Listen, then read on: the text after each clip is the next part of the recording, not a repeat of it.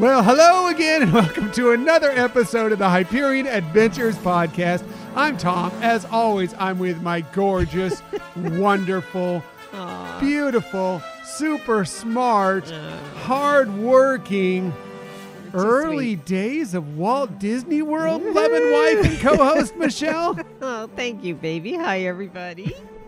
So good to have you with us. We are recording this episode on Sunday, April 4th, 2021. I had to think about it for a second there because, yes, we are in April now. I hope you all are celebrating a wonderful Easter if you do celebrate Easter today.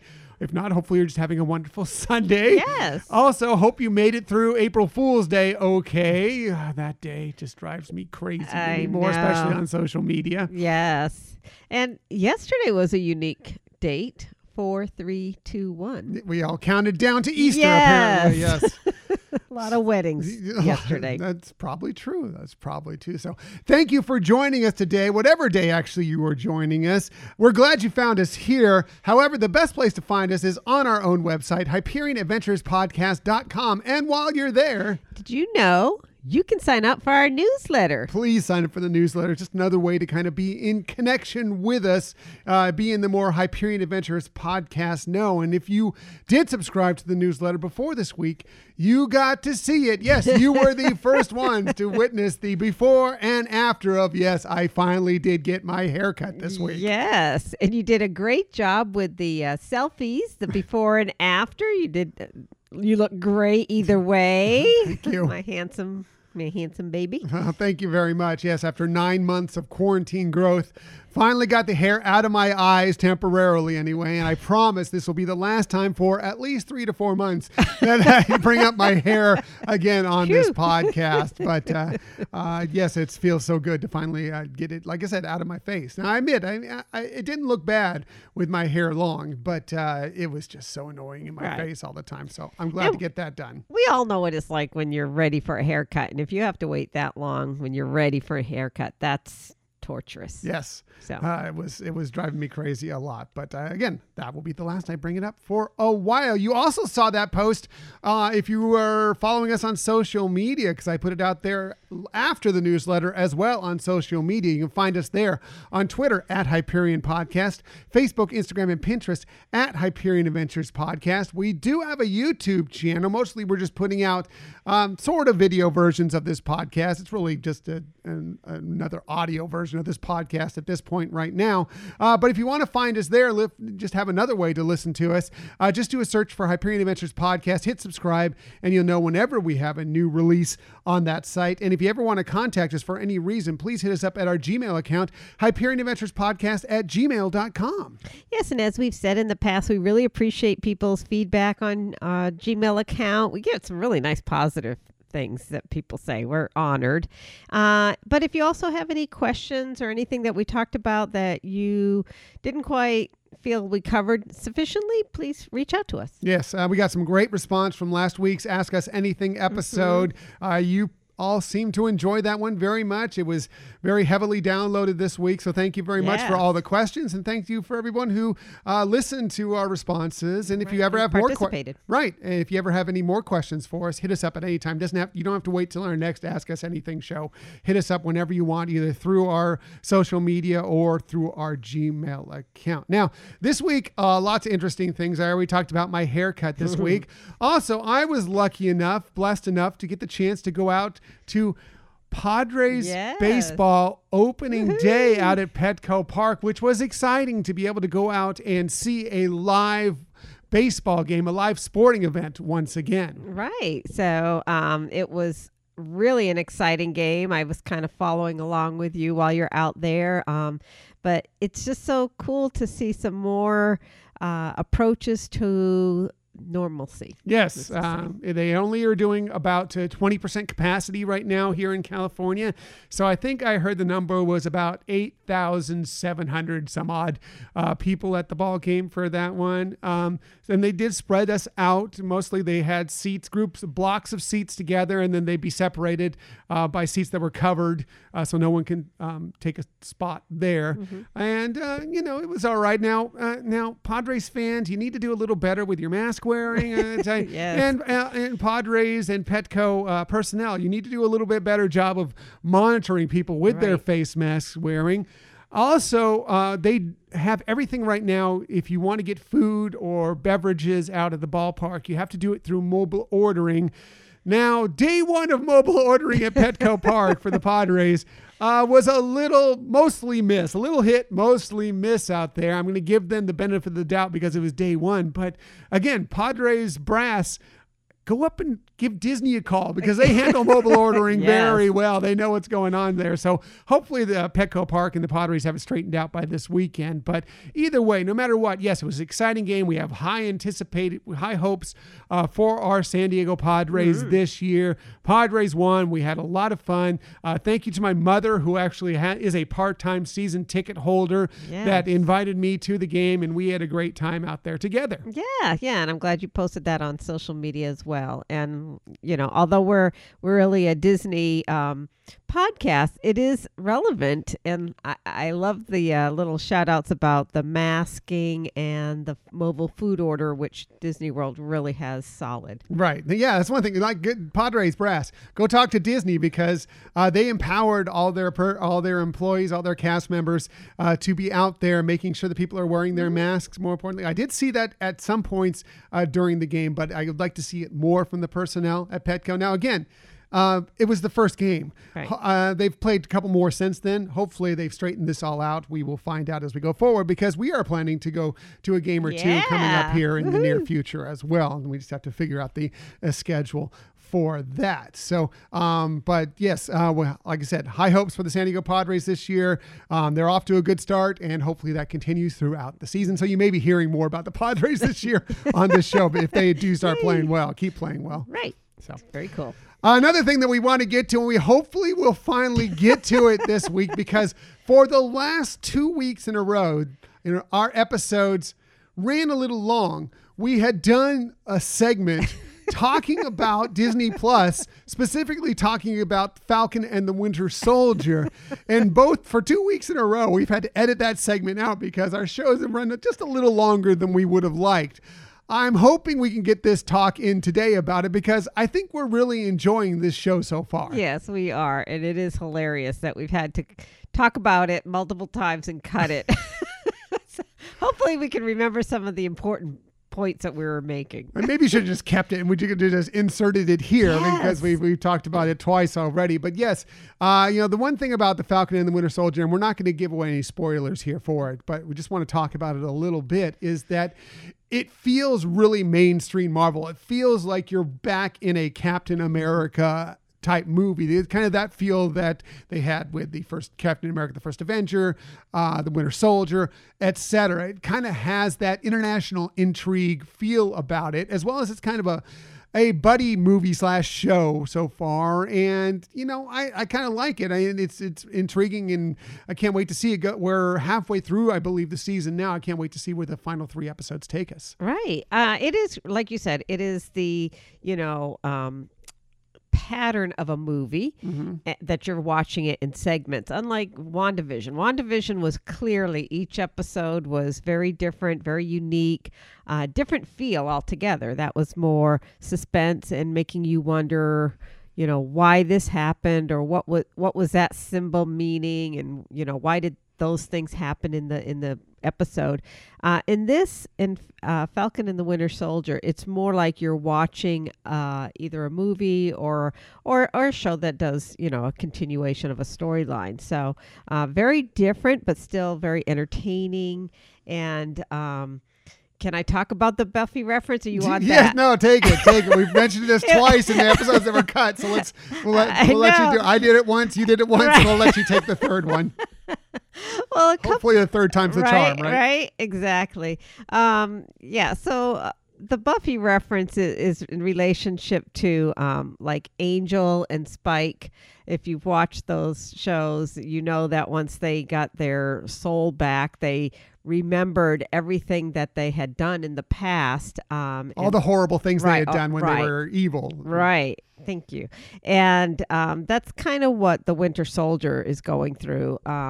I know it's been brought up before in other movies, but it focuses it a little bit more. You can see how he is struggling with some of those demons as a result of that. Some flashbacks that really seem to impact him as well. Mm-hmm. Right. And one thing we've seen through the couple shows that we've watched so far from new Marvel Phase 4, of course, WandaVision was obviously all about grief, right. So it was significantly about grief. But there's a lot of grieving going on in Falcon and the Winter Soldier as well. The fact that you're seeing a lot of the circumstance, a lot of the consequences from the blip, from the snap, right. Whereas there's the people who have been around for 5 years and seen things go on, and then others that are kind of dealing with the fact that they were gone for 5 years right. and they're kind of in this new world that's changed and different, and they're kind of dealing with the fact that some loved ones are gone, the world has changed around them, right. And that they have to adapt to that world. And so we're seeing a lot of that going on as well within Falcon and the Winter Soldier, just right. a different form of grief. Yeah, but I think that is what makes it unique from the movies, because in the movies, the focus was on the people who didn't blip and how they were struggling with the losses and, obviously what they ended up doing to try to successfully get those who were blipped back. But from the perspective of, like you're saying, hey, I've been gone 5 years, things look really different. And it's like you said, we don't want to give any spoilers, but the whole relationship of, one, from the people, what their experience is coming into not knowing how the world is now, or that it was very different, but also from the people who were there and looking at the aspects of the relationship between those two groups. Fascinating. Right. All they had to go through during the 5 years while these others were gone, not, thinking that they would probably ever come back. Right. That they'd ever see them again. Right. So, and how do you deal with that right. now? How do you deal with some people coming back and, those situations that could arise with relationships and et cetera. So, yeah. And then over the last few weeks, we've seen interesting characters appear within it. It's been really good. And I'm looking forward to, as I said already, to where it finishes up over these last few episodes of this season. Right. So very exciting. Yes. Another thing we watched on Disney Plus, and this one we talked about last week as well, didn't make or at least landed on the cutting room floor last week, was we enjoyed watching over the last 2 weeks the new Mighty Ducks series, Mighty Ducks Game Changers. Right.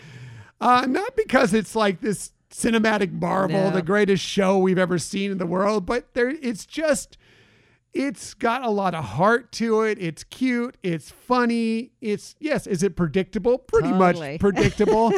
But there's just something charming about it. Right. I think that's a great description. It is charming. Like you said, it is predictable in a lot of perspectives of it.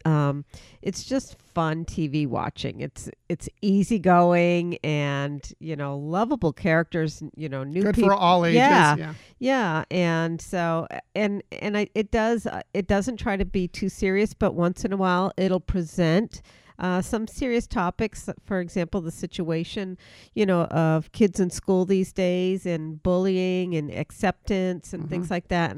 And they do a great job, but it's not the overall theming of it. It's just, it does recognize that exists for sure. Again, like I said, it's not the best written thing. The dialogue isn't the best. It's not, this great. It's not going to win a lot of awards. No, but it's fun. Pretty predictable. But so was the original Mighty Ducks, and we love the original Mighty Ducks movie, and this fits right in with that. So we will be watching it and enjoying it, and we've enjoyed the first couple episodes so far. So, finally, I want to say one more thing, and that is about something that's not on Disney Plus, but it is on Hulu, which Disney owns the majority of, and that is we've been watching from Nat Geo. The Genius series on Aretha Franklin. Right. We're 3 or 4 episodes in now, and really enjoying that because she has a very interesting life. Yeah, she really does, and just amazing. A lot, like especially in that era of what things were going on politically and through social issues, but also the fact that typically people's lives in that regards were not as well known, and so seeing that revealed now and how they dealt with struggles, how somebody as talented as Aretha Franklin dealt with some of the things going on with her life and was still able to be so successful. But I mean, of course, she's super talented. So. Right. Yeah. It's really an interesting storyline. I again, based on a true story, I don't know how much is fact, how much is, a dramatic interpretation of what went on, but it is really interesting. The actresses that they play, both having played the older Aretha Franklin and the younger Aretha Franklin, and I should have looked up their names before I went on here, but unfortunately I didn't. But they are doing a fantastic job, including singing majestically. Is it Aretha level? No, but they're pretty good. And I'm really enjoying the show so far. Agreed. I think it's just like I said, it's just so fascinating, and I agree with you. It may be based on a true story with some other elements that may not be quite as accurate, but it's still great storytelling. So if you haven't looked that up yet, go check it out. It is on Hulu. It's from Nat Geo. You might be able to find it on National Geographic on regular TV as well. I'm not positive of that, but it definitely is on Hulu. Look it up because it is a very interesting biopic for sure. Yes. So fingers crossed that those things make it to the episode. We'll see if it does make it on these episodes. So, but as for this week, we have lots of stuff for you this week, including we received a few more details about a highly anticipated Disney Plus Star Wars series. We'll talk a little bit about that. We received interesting news that may just have us revisiting a popular Disneyland restaurant once we have the chance to return to the happiest place on earth. We'll talk about that. And we now know the dates for a very popular Walt Disney World Festival. But let's get to this week's main topic.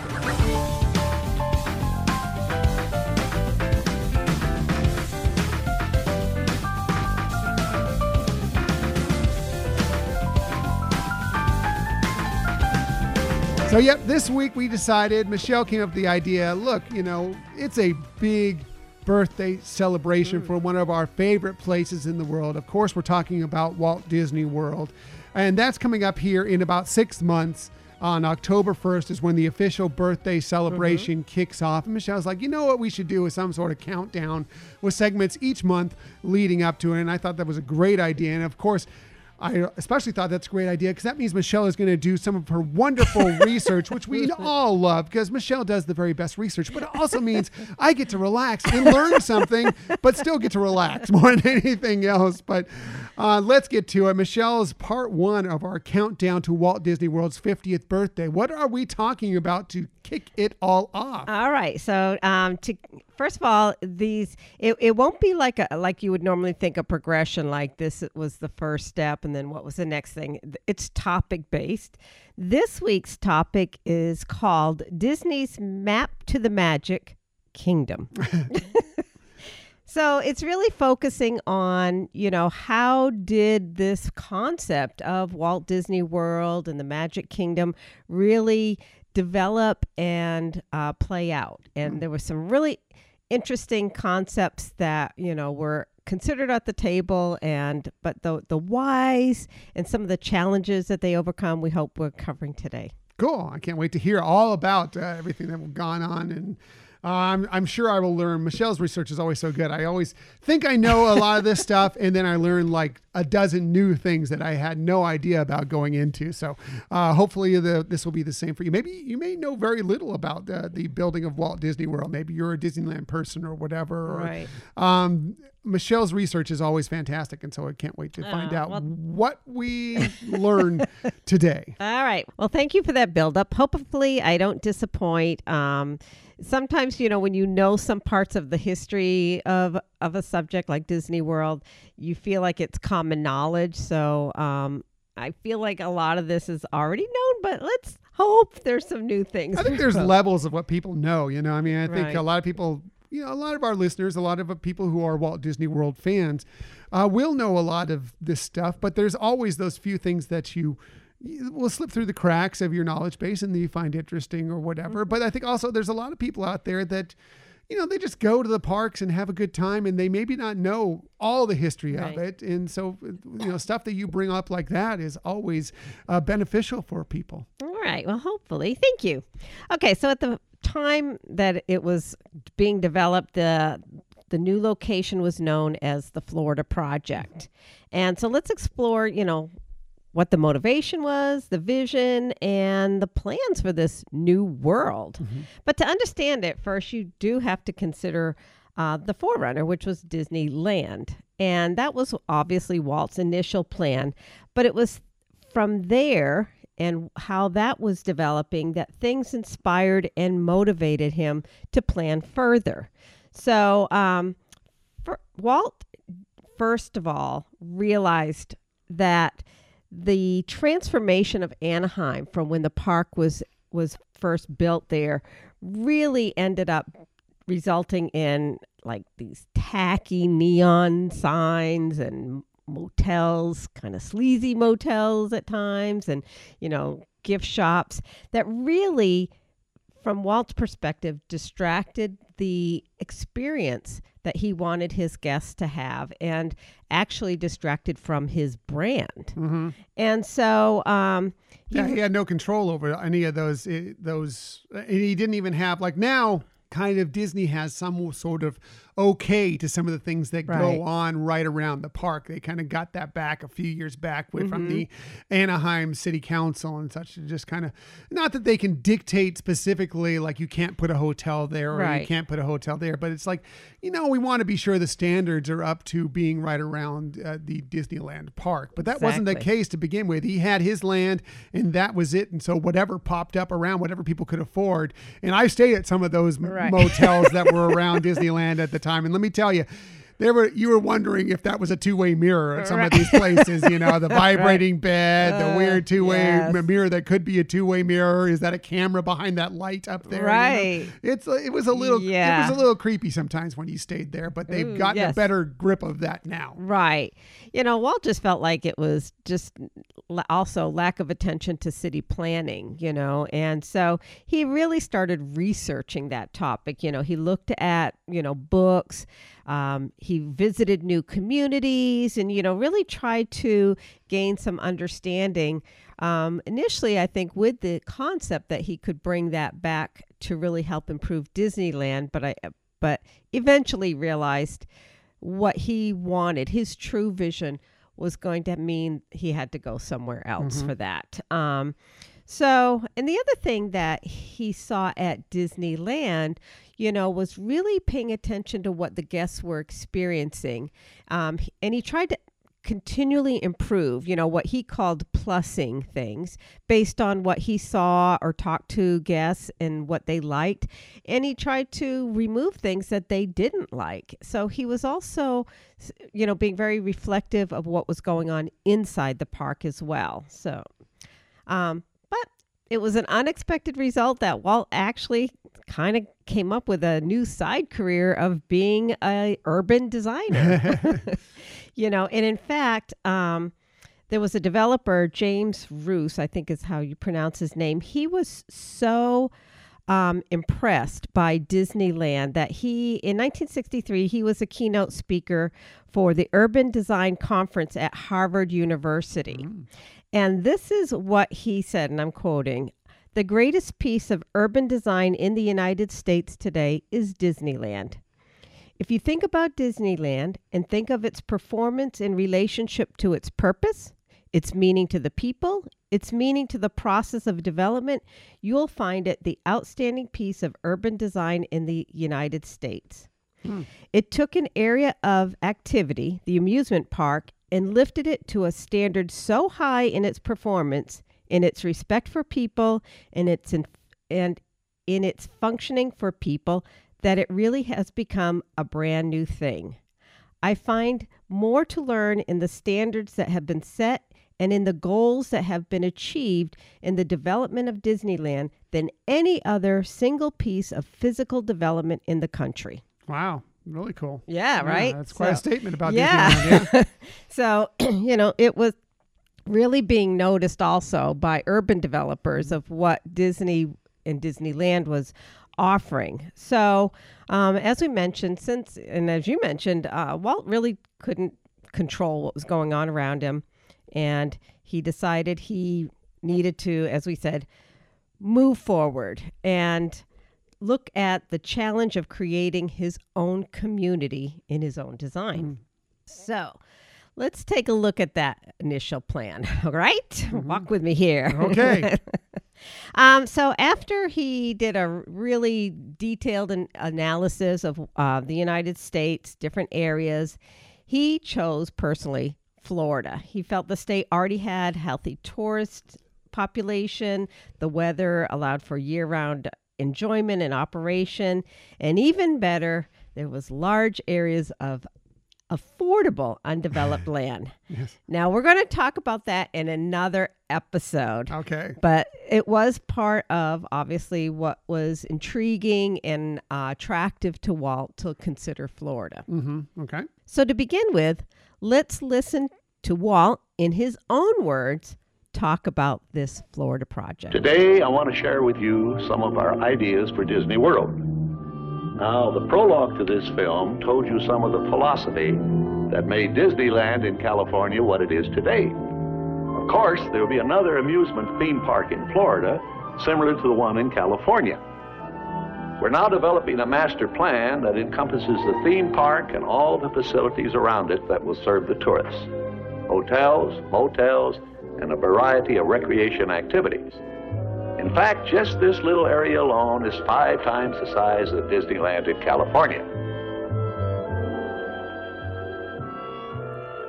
All right, so bottom line is the vision for Florida would be more than a Disneyland East, right? It was going to be more than just a theme park. But there was a theme park. That was just part of it. The master plan for this land was so much more, so much greater. You know, when you talked about Epcot, Walt's vision was different than what the theme park we know as Epcot turned out to be.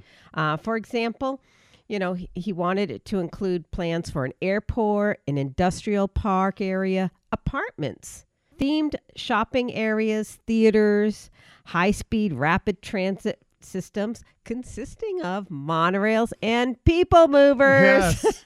Because they already had the people movers at Disneyland Resort already. So he factored that into his vision. It was his last vision before he passed away. But it really became such a central part of what he was planning and thinking of. In fact, Marty Sklar once described Walt's obsession with this part of the project as the following. With Walt Disney World, you know, Walt didn't spend any time working on the park. In fact, his whole focus was on Epcot.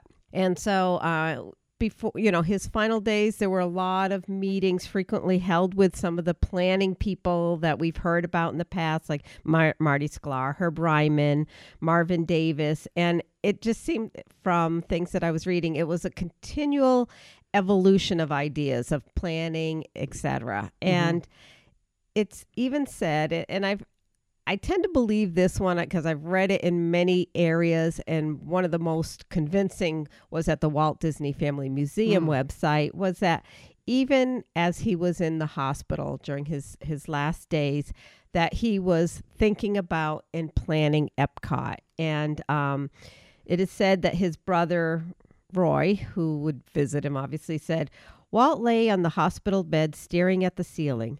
It was squares of perforated acoustic tile, and Walt pictured them as a grid map for Disney World. Every 4 squares represented a square mile, and he said, now there is where the highway will run. There's the route for the monorail. Wow. Yeah. It's crazy. I know, right? But let's listen to Walt, and again, in his words, describe what his vision really was for Epcot. Because it was definitely innovative and pretty lofty. But the most exciting, the most important part of our Florida project, in fact, the heart of everything we'll be doing in Disney World, will be our experimental prototype city of tomorrow. We call it Epcot, spelled E-P-C-O-T, experimental prototype community of tomorrow. Here it is in larger scale.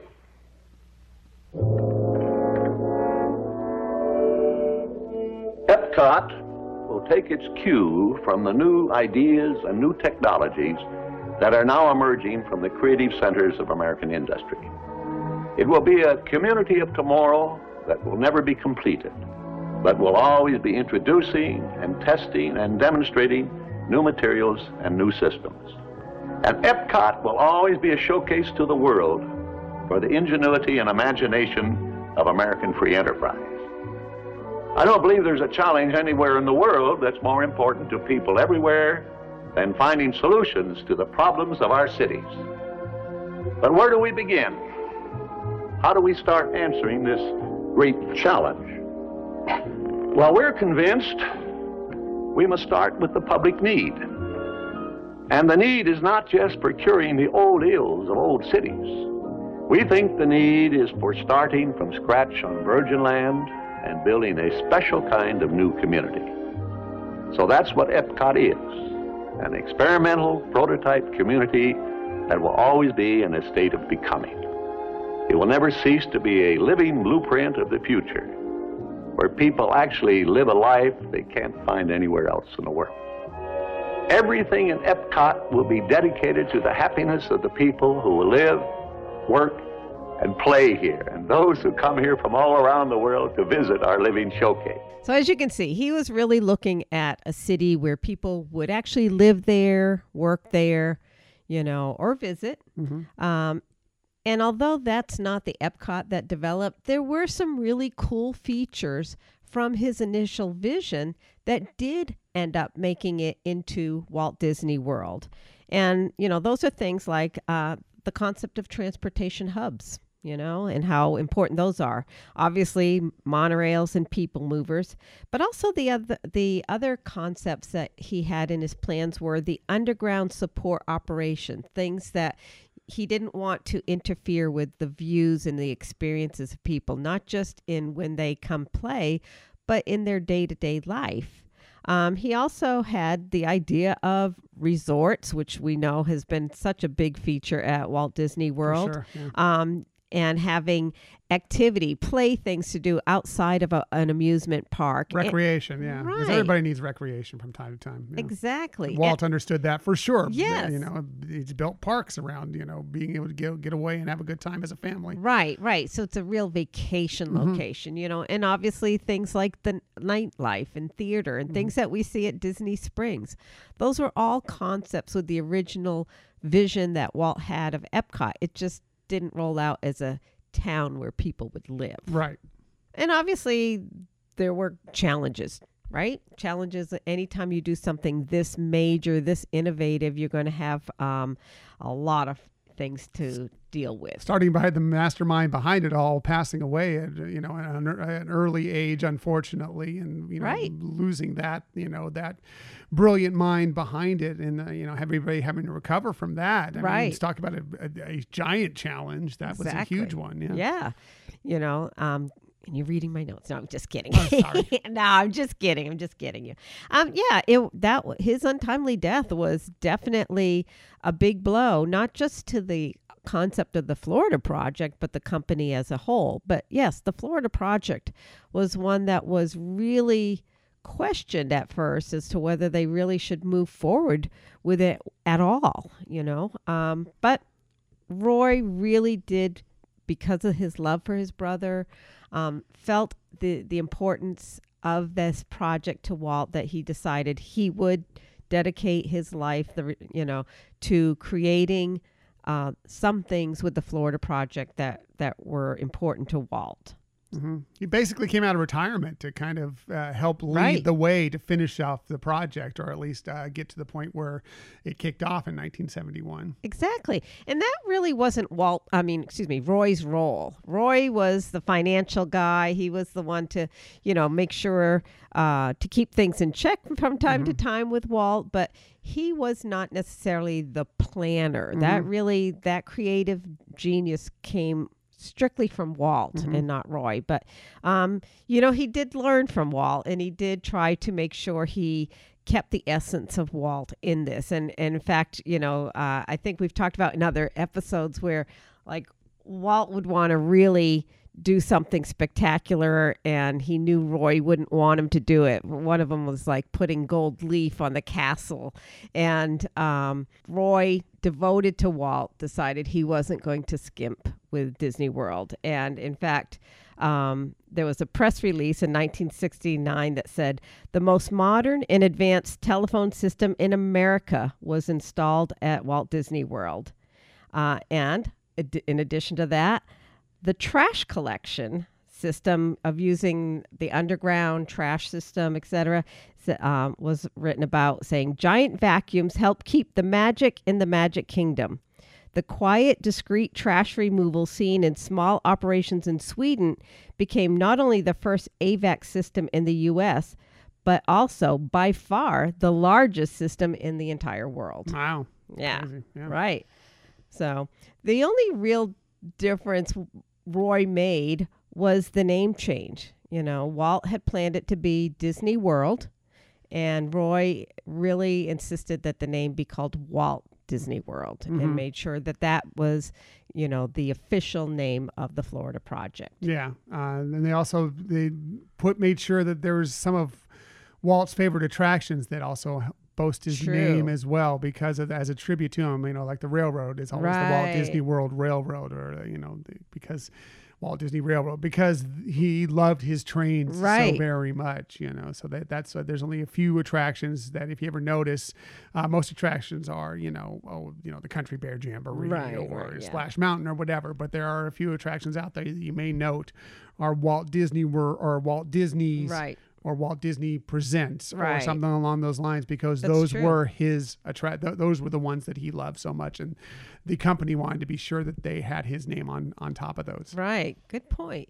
Yeah, it's interesting you mentioned the railroad, because when they were planning the park and putting in the railroad, obviously, one of the trains they wanted to also call the Roy Disney.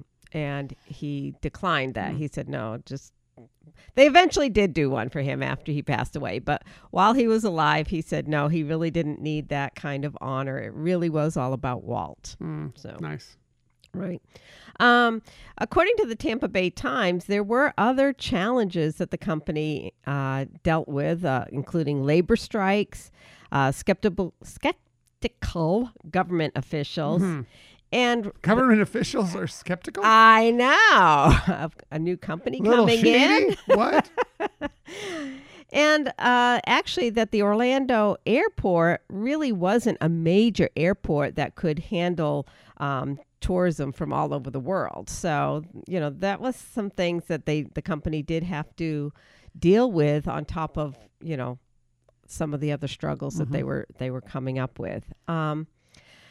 But the other less discussed challenges that were faced by the company that they really did have to face was, how would one company maintain and govern a city? You know, Walt's vision really, if you really listen to, and, you know, we played a part of it, but if you really listen to his description of Epcot, he really wanted full control. And when you're having a city like that, you have to look at the issue of what about the people who live there, and the fact that he did want people to live there. Not to mention the fact that he wanted the people who live there to work there. And so what would you do if somebody didn't want to live there, or let's say they got a job somewhere else? Are they going to be allowed to stay living there? You know. And another one of those touchy subjects is the issue of religion, and where would you have space, or would you provide adequate space for multiple denominations of worship? So the company really did have to face the fact that, you know, and these were some of the things that Walt was also dealing with before he even passed away.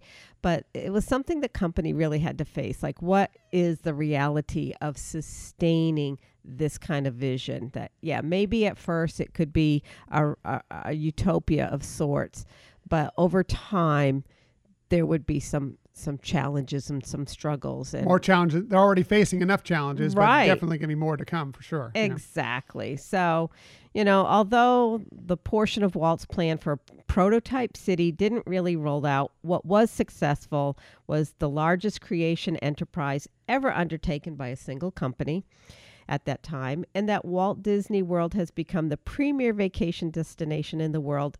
Those are not insignificant things. And it's the place Walt envisioned that, as he said, is dedicated to happiness of people who come here. And I think they are successful in really capturing the essence of his vision of what he wanted to see happen in Florida. Mm-hmm. Yeah, I agree. I mean, obviously, when you look back at and you heard a bit of it there, when you look back at some of the video of Walt describing like Epcot or whatever, of course he didn't develop Epcot as what he originally thought. Or if you, once the People Mover starts again, if you go through and you see that model of what Epcot was supposed to be, they have that fully made out, or at least a portion of it, model of what Epcot was supposed to be like. Obviously, it's not that, but they were able to create this community, which is a vacation destination, and try and do the best they could, around all the challenges that they were bound to face. Yeah. I mean, there are, we mentioned some of the big aspects that came into place that were from Walt's original concept, but the concept of community does exist in Epcot. And when you look at the communities of other nations being there, and pre-COVID, and we're looking forward to post-COVID, more and more people from those nations bringing their community and representation of that to all of us to share an experience, I think are all good elements of what were from Walt's vision, and that they were able to really to grow on that.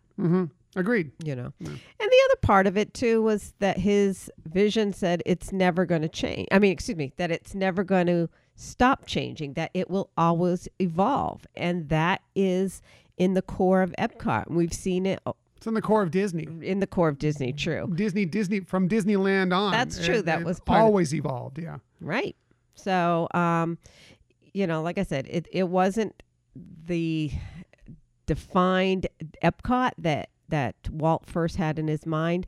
But, even if he had survived, we don't know that it would have still been that. But he did produce a strong foundation of ideas and concepts that the company was able to really capture, make a part of their heart, and build on. And I believe it. And I know there would be some who would dispute it to this day and saying, what would Walt think about what's happening in the parks nowadays, But I think that even to this day that they still look back and think of what Walt might have wanted. And, sometimes you have to adjust it to, 50 years later, true, and yes. figure it all out that, what would Walt want might have changed in 50 years. But at the same point, I think that's still the basis of how they build Disney and what goes on customer service wise, what goes on when they start thinking about new attractions, new lands, new parks, whatever the case may be, going back to this precedent that Walt set way back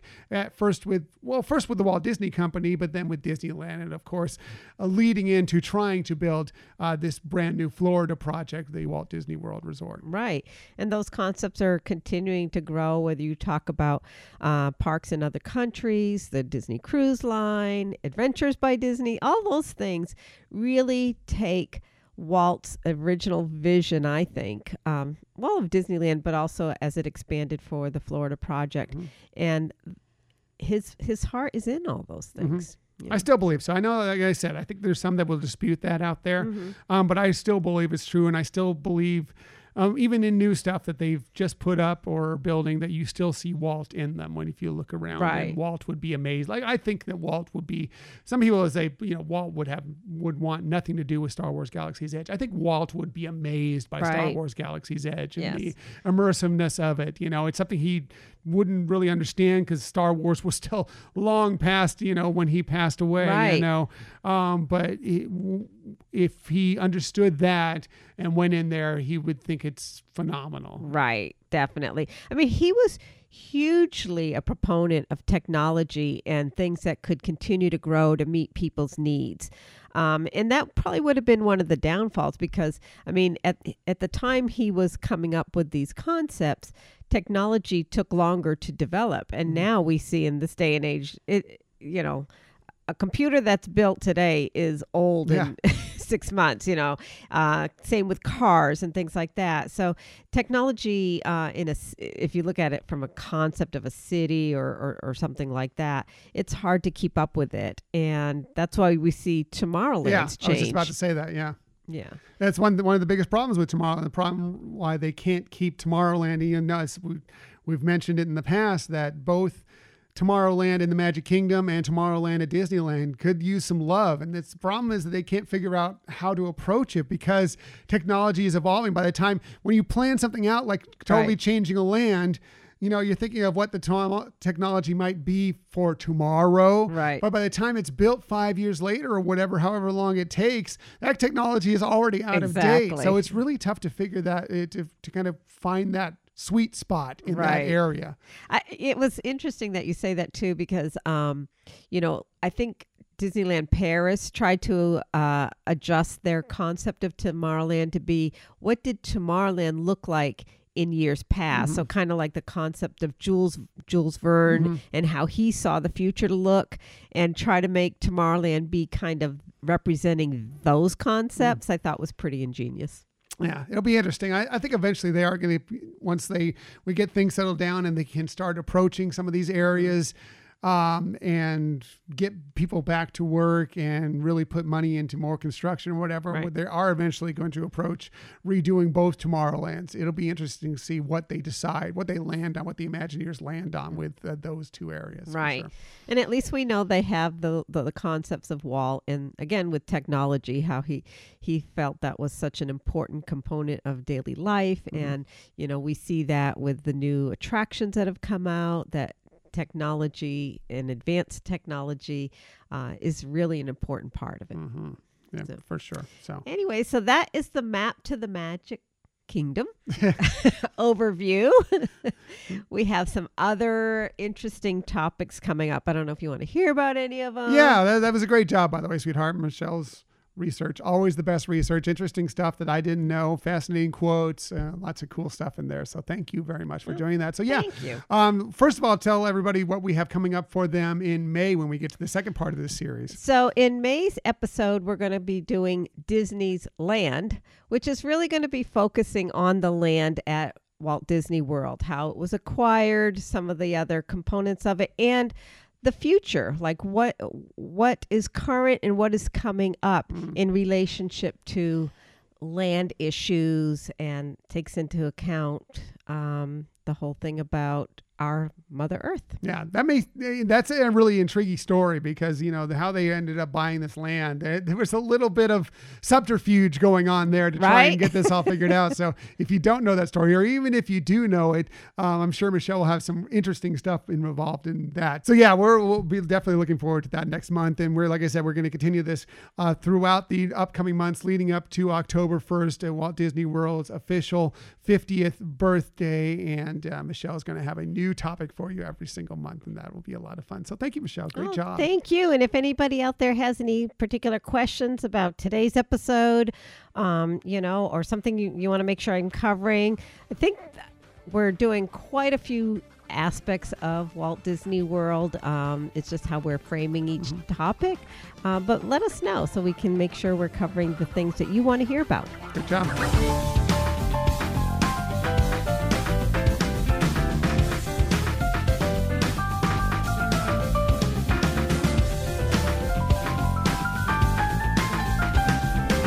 So great job by Michelle. Again, our first part of our countdown to Walt Disney World's 50th birthday. Really interesting stuff there, and looking forward to hearing more. And plus, I get these days off when I don't have to do quite as much whenever she does these deep dives into this research. But it always is interesting, and I always learn some cool stuff. So thank you. So let's get to our Disney stories of the week. I do have a few for you this week, and I'm going to start with, we received a few more details about a highly anticipated Disney Plus Star Wars series. I'm super excited for this one. I know Michelle is as well. So this came from StarWars.com. Obi-Wan Kenobi, the new Disney Plus special event series starring Ewan McGregor as the iconic Jedi Master, will begin shooting in April. Yay! Yeah, I've seen some pictures of the set, and it looks like it's a really elaborate set that they're building out in, I believe they're building it out in the UK, and it's really cool looking. Can't wait to see what comes from it. They go on to say the story begins 10 years after the dramatic events of Star Wars Revenge of the Sith, where Kenobi faced his greatest defeat, the downfall and corruption of his best friend and Jedi apprentice, Anakin Skywalker, turned evil Sith Lord Darth Vader, of course. Obi-Wan Kenobi is going to be directed by Deborah Chow, who you may remember was the director of 2 critically acclaimed episodes of The Mandalorian during season 1. She did a great job with that. So exciting to know that she's going to be manning up the series. That'll be fantastic. Or womaning up the series, I guess. The series also marks the return of Hayden Christensen in his role as Darth Vader. I think that's great that he's coming back. I remember back at Disney Investor Day when they officially, and after it had been rumored for a while, and they officially announced that he was coming back. I was extremely excited because I want to see, we've already seen Darth Vader be redeemed within the Star Wars series. I want to see Hayden Christensen get a chance to be redeemed within Star Wars, because I think that he has been dealt some terrible blows from what happened to him that may not all completely been his fault from some of the stuff he had to do in the prequels. Yeah, it's good that they are recognizing that and bringing him back, and I think it'll make for a very interesting series. And like you said, it's in good hands. We know this company is really looking to reveal more of the behind the scenes details of what happened with these characters. And it's just thrilling to know that that's coming up. Yeah, I also think the one thing with the prequel is that you can discuss, the dialogue and some of the acting or whatever from Hayden Christensen and some of the other actors from the prequels. But the one thing I don't think you can discount is the chemistry that was between Ewan McGregor and Hayden Christensen, Obi-Wan Kenobi and Anakin Skywalker in that series was extremely strong. I think you kind of felt that, and that so much so that when you watch Revenge of the Sith, it really feels weighty at the end when they're battling each other. I mean, I have a tough time watching it today, and I think that a good portion of that is because of that chemistry that they have between the two of them. To see the animosity at the end was tough to get through. Oh, definitely. And one of the other things that you've mentioned in the past is how we really see the Obi-Wan of the original series being developed, like the mannerisms, the type of laughter, or just little things about that original character are coming through. Capturing a little bit of Alec Guinness, McGregor did. I thought he did a fantastic job, and I can't wait to see him return. Also joining the cast, they announced are Moses Ingram, Joel Edgerton, Bonnie Piesse, Kumail Nanjiani, Indira Varma, Rupert Friend, O'Shea Jackson Jr., Sung Kang, Simone Kessel, and Benny Safdie. Interesting that Joel Edgerton and Bonnie Piesse played the younger versions of Owen and Beru Lars in the prequel films. So while they weren't officially announced to be playing those roles in this series, you got to believe that they're recurring those roles for this. So we're going to see a little bit of Owen and Beru Lars out there. Aunt Beru, who you were just talking about last week on our Ask Us Anything, like you'd like to see more from Aunt Beru. Yes. Thank you, Disney, for listening. So, and that also leads to, we may see a little bit of young Luke out there too as a possibility, because obviously Luke is, spoiler alert, staying with the Lars during this time period. So kind of cool. Right. And, some of the other things we may see in that regards too is you can maybe understand a little bit more why Uncle Owen really is trying to I don't know if I want to say control, but monitor what Luke is doing. Really protect him. Right. So, getting to see how did he find out more about what Anakin Skywalker became. Yeah. So I'm excited for the series. Can't wait for it to come out. I'm sure it's still, obviously they're not filming until this month, but hopefully we'll see it sometime early next year, and very excited for when it finally does hit Disney Plus. Moving on, we received interesting news that may just have us revisiting a popular Disneyland restaurant once we get the chance to return to the happiest place on earth. This from the Disney Parks blog. It was just a small part of their Disney Parks Best Bites April 2021 story, but I think it was the most intriguing part of that story. Kind of like hidden in there in the middle of things. Right. Yes. Here's what it said in the story. Blue Bayou Restaurant in Disneyland Park will soon offer new beverage options that elevate the culinary experience. This guest favorite spot will open after the theme parks reopen, and we'll share that date as soon as we can. The enhanced offerings fit right in with the story and spirit of the Blue Bayou and reflect what many guests have requested. The new additions will complement the menu and theme of the restaurant with beverages such as wine, beer, and a specialty hurricane cocktail, of course, a New Orleans staple. Or you may want to try the new collection sparkling wine package. Yes. Soon you'll be able to pair them with the restaurant's delicious menu items like the popular surf and turf. Also keep an eye out for new seasonal takes on our mint julep non-alcoholic beverage. Stay tuned for more on the Blue Bayou. Again, that was straight from Disney Parks blog. Very excited about this. Yeah, I mean, obviously we've talked in the past that we do enjoy, especially wine with dinner and those. Oh, do we? Really? Does anybody out there know that? Right? A secret. But, the Blue Bayou has really some, fine dining type dishes or signature dishes. But again, thinking of this episode with Walt paying attention to what the guests want. And that is something that at Disneyland we've talked about in the past, that outside of California Adventure Park and Oga's Cantina, there aren't any offerings for any kind of alcohol beverage. And I get why people can be in an uproar of things like that. But it's still, again, it's what are people asking for? And that's what Walt wanted to make sure people were listened to, and that he could provide that offering. Right. And this isn't, necessarily opening the door for alcohol to be served at every quick service restaurant throughout Disneyland Park. This is just one single restaurant. Now, I've always felt this, and I think you agree with me on this, Michelle, that when you went to the Blue Bayou restaurant, it always felt like you should be able to get a nice glass of wine or a bottle of wine while you're there, because the ambiance of it, it's kind of darker, kind of candle lit. You're out there on the bayou right next to the Pirates of the Caribbean. You see the boats go by, and it's kind of got that feel. Plus the menu items are these hearty dishes, kind of, the rustic, but still fine dining, like, rack of lamb and steaks and braised short ribs and stuff that perfectly are complemented by a nice glass of Cabernet Sauvignon or a Merlot or whatever you enjoy. And it just kind of felt like, you were missing that aspect when you're in there. And I really feel that it kind of needed that, just to kind of, complement this food just a little bit better when you're in there. So. To have that as an option if people are interested in it. And, when Walt Disney World first opened, the Magic Kingdom was also a dry area, and alcohol has been introduced, and I think people have been okay with it.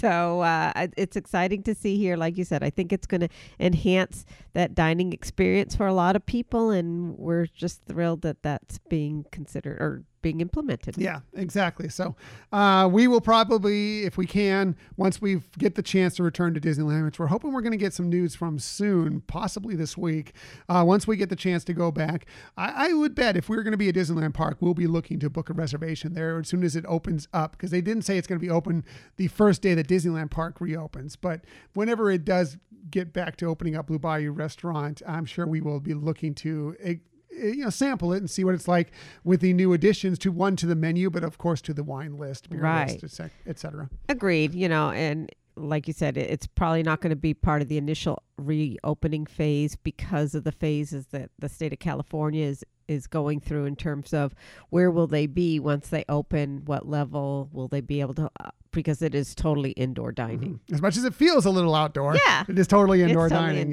Yes, for sure. So we will check that out, and we'll let you know when we find out more about that as well. Moving on, we now know the dates for an upcoming popular Walt Disney World Festival, again from the Disney Parks blog. Start whetting your appetites because the Epcot International Food and Wine Festival begins July 15th at the Walt Disney World Resort. It's another early start time, but I think it's exciting. Right. And like you had pointed out, the name of it does not include a taste or a touch. It is the Epcot International Food and Wine Festival. Right. So that's exciting. Yes. Ever since the Food and Wine Fest, when Walt Disney World reopened last year in July, all the festivals up to this point have had taste of in front of their name. Epcot, and that's starting with the Food and Wine Festival, moving through the Festival of the Holidays, the Festival of the Arts, and the Flower and Garden Festival. But this is the first one that isn't. Now, it still looks like it's going to be a little bit pared back to begin with, but I think they wanted to leave it open as vaccines start running out there more, as things begin to be able to open up more, hopefully, that they can make this a more of a full-fledged food and wine festival. So we'll see what's to come for sure. Yeah, it's super, super exciting. And again, another one of those great feelings of getting back to more normal times. Agreed. So the story went on to say this year's event will kick off with global marketplaces, including the return of many favorites: Canada, Greece, Germany, hops and barley, Appleseed Orchard, and others. Even more marketplaces will join the International Smorgasbord as the festival continues on until the fall, before wrapping up on November 20th. So we have from July 15th all the way to November 20th to get out there and experience that before they do the Festival of the Holidays. I would imagine will be shortly after that. Right. And it'll be running during the celebration of the 50th anniversary. That's very true. Good point. They go on to say there will be lots of ways for families to enjoy this year's events beyond just eating lots of great food, of course. But I mean, really, do you need anything more? But that's fine. Yeah. You'll be able to sample all sorts of delicious cheeses served in fun ways as part of Emil's fromage montage. Nice. If you collect a stamp from 5 different global marketplaces, you'll earn a prize. We love cheese. Yes. We may be earning those stamps for sure when we get out there to check this out. Remy's Ratatouille Hide and Squeak will send you on a savory scavenger hunt in search of Remy's statuettes hidden all over the park. That sounds like a lot of fun, especially leading up to the opening of the Remy's Adventure out there at Epcot. You can take a tasty souvenir home from new merchandise collections, including a festival collection featuring a Spirit jersey, baseball cap, and so much more. And you can also listen to musical favorites performed by the Voices of Liberty, Mariachi Cobre, and the Jammin' Chefs, all favorites of ours for sure. Yeah, so love it. Looking forward to it. Don't know exactly when we're going to get out there for the Food and Wine Festival this year, but we will definitely be out there at some point for the Food and Wine Festival. Possibly many times. We're looking forward to checking this all out, and we'll, of course, tell you all about it when we get out there. Exactly. So that's it for the Disney stories of the week. However, we never leave you without giving you some sort of tip that might help you on your next vacation. And as always, we start with Michelle. One, because she's beautiful, wonderful, all things great, so hardworking. She does the best research, but she also has the very best tips. So let's get to it. Here is Michelle's tip of the week. Oh, you're just too kind, sweetie. Well, my tip relates to strollers and wheelchairs. You know, as the attendance levels are increasing now in the parks, we know that there are going to obviously be more strollers and wheelchairs, and it's always easier if you can identify yours, especially if the cast members need to relocate some of the strollers to make for better use of space. So you can, before your trip even begins, start to work on things that can help make your stroller stick out in a fun way. So whether you create signs or let your kids help create signs or some waterproof decorations, because we know it rains in Florida, but it can really help get people in your party excited for the trip. The other thing that might be very helpful is to use clips like those large, what are they called? Like carabiner clips. Oh, yeah. You know, and carabiners. Carabiner. Yeah. Okay, thanks. I know what they are. I just didn't know what they were called for sure. But you can, you know, put those. You say carabiner, I say carabiner. That's a good one, baby. Sure it was. But having those available on the, you know, the the handrails or whatever of the stroller. You can hang things like popcorn buckets, or water bottles, and just, again, making it easier, not just to identify, but easier for your day in the park. And also remember to bring either a poncho or some kind of plastic covering so that while you are experiencing an attraction or something, you can keep your stroller or wheelchair dry. Yeah, I mean, a lot of times you think about making sure and cover yourself up when that big Florida rainstorm comes through as we head more and more towards the rainy season out there. But sometimes you don't think about covering up your stroller or whatever, and then you end up with a super soggy stroller, which none of your kids want to sit in. It definitely is, and all your stuff gets soaked as well. And that definitely something that to take into account. So Michelle's tip. Always the best tip for sure. Sweet, that's a great one. Thank you. My tip this week is just a really quick one. We're all excited for the 2022 debut of the brand new Disney Cruise Line ship, of course, the Disney Wish. We're regularly getting pics of it coming together right now as they're building it, putting it all together out there. Can't wait to see when it all comes to fruition here within the next year plus. As of today, we haven't actually received a lot of details about the ship, more than we found out the name of the D23 Expo. We've seen a couple clips of, what the atrium might look like or whatever, but we just don't really know a lot about it, and we don't even know when we'll be able to book the itineraries. I mean, they came out just a couple of weeks ago, and obviously there was a gap in there that looks like it's going to be for the Disney Wish, but we don't know really much about it, when they'll become available, when you can start booking them. Well, the good news is that Disney has created a website where you can go on, sign up, put your email in, and they'll alert you when any news about the Disney Wish comes out. So you'll know when they're releasing anything about, what is going on with the ship. So you can get some peeks at the interior, what it'll be like, when you can start booking them, whatever. And I'm going to post a link to that site in our show notes and on our newsletter as well.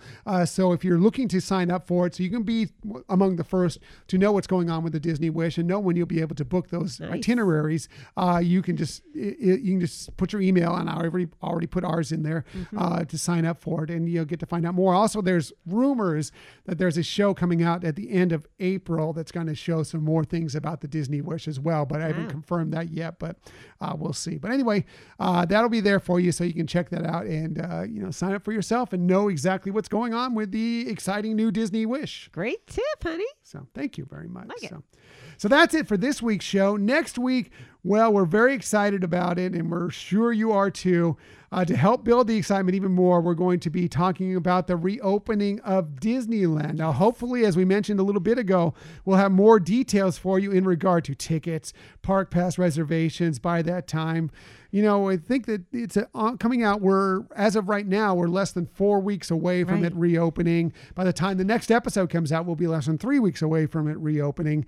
Hopefully, they will have gotten back to us or not. But even if they don't, we'll be able to kind of discuss what we're most looking forward to, maybe some tips about approaching it when you do finally get to return to Disneyland. We'll have some fun discussions about it one way or the other. Yeah, and we just love thinking about and talking about Disneyland. So always happy to talk about the happiest place on earth. Also, this week we are looking for you because coming up, next week we're recording 2 episodes because we're going to be on vacation the week after that. So one of those episodes coming up is going to be our 150th official episode, our 150th official Hyperion Adventures podcast episode. And to celebrate that, we're going back to our most popular episode that we've ever done, the one that's been downloaded by far the most, which is our Disney songs, our 5 favorite Disney songs that made us cry episode. We're doing a volume 2, a brand new updated version of that. Different ones. Yes. And so this week, we'll also be looking for your lists. What Disney songs made you cry, so we can share those on the upcoming show. This won't air for a couple more weeks, but we will be recording it next weekend. So I'm going to put it out in the newsletter. I'll put it out there on social media. We'd love your list to be added to that episode as well. Yeah, we love your participation. It makes it so much more interesting and exciting. Yes. So looking forward to hearing from you and hearing all the songs that made you weepy like a little girl like me for everything. Things that touched your emotions. Yes. Could be happy cry. Could be happy cry. Yes, absolutely. It doesn't matter how it made, why or what reason it made a tear come out of your eyes or ugly cry like I do. both happy and sad. It can be any of those things, but we'd love to hear your lists on that as well. So as for today, we appreciate that you joined us today. In the future, you can find us most everywhere you get podcasts. However, the very best place to find us is on our own website, HyperionAdventuresPodcast.com. And while you're there, please sign up for our newsletter, and thank you if you've already done that. Yes, please sign up for the newsletter, and thank you for those of you who have. It's just another way to be kind of in the Hyperion Adventures podcast. No, another way is to follow us on social media. Please find us on Twitter at Hyperion Podcast, Facebook, Instagram, and Pinterest at Hyperion Adventures Podcast. Check us out on YouTube by just doing a search for Hyperion Adventures Podcast. Hit subscribe. You'll know whenever we have a new video or a new sort of video release of our podcast anyway. And if you ever want to contact us with those 5 favorite Disney songs that make us cry or anything else that we have reaching out there for you to kind of do your part in, you can hit us up at our Gmail account, HyperionAdventuresPodcast@gmail.com. Right. We love hearing from our Hyperion Adventurers, and you're all part of our family, and we really appreciate the interaction.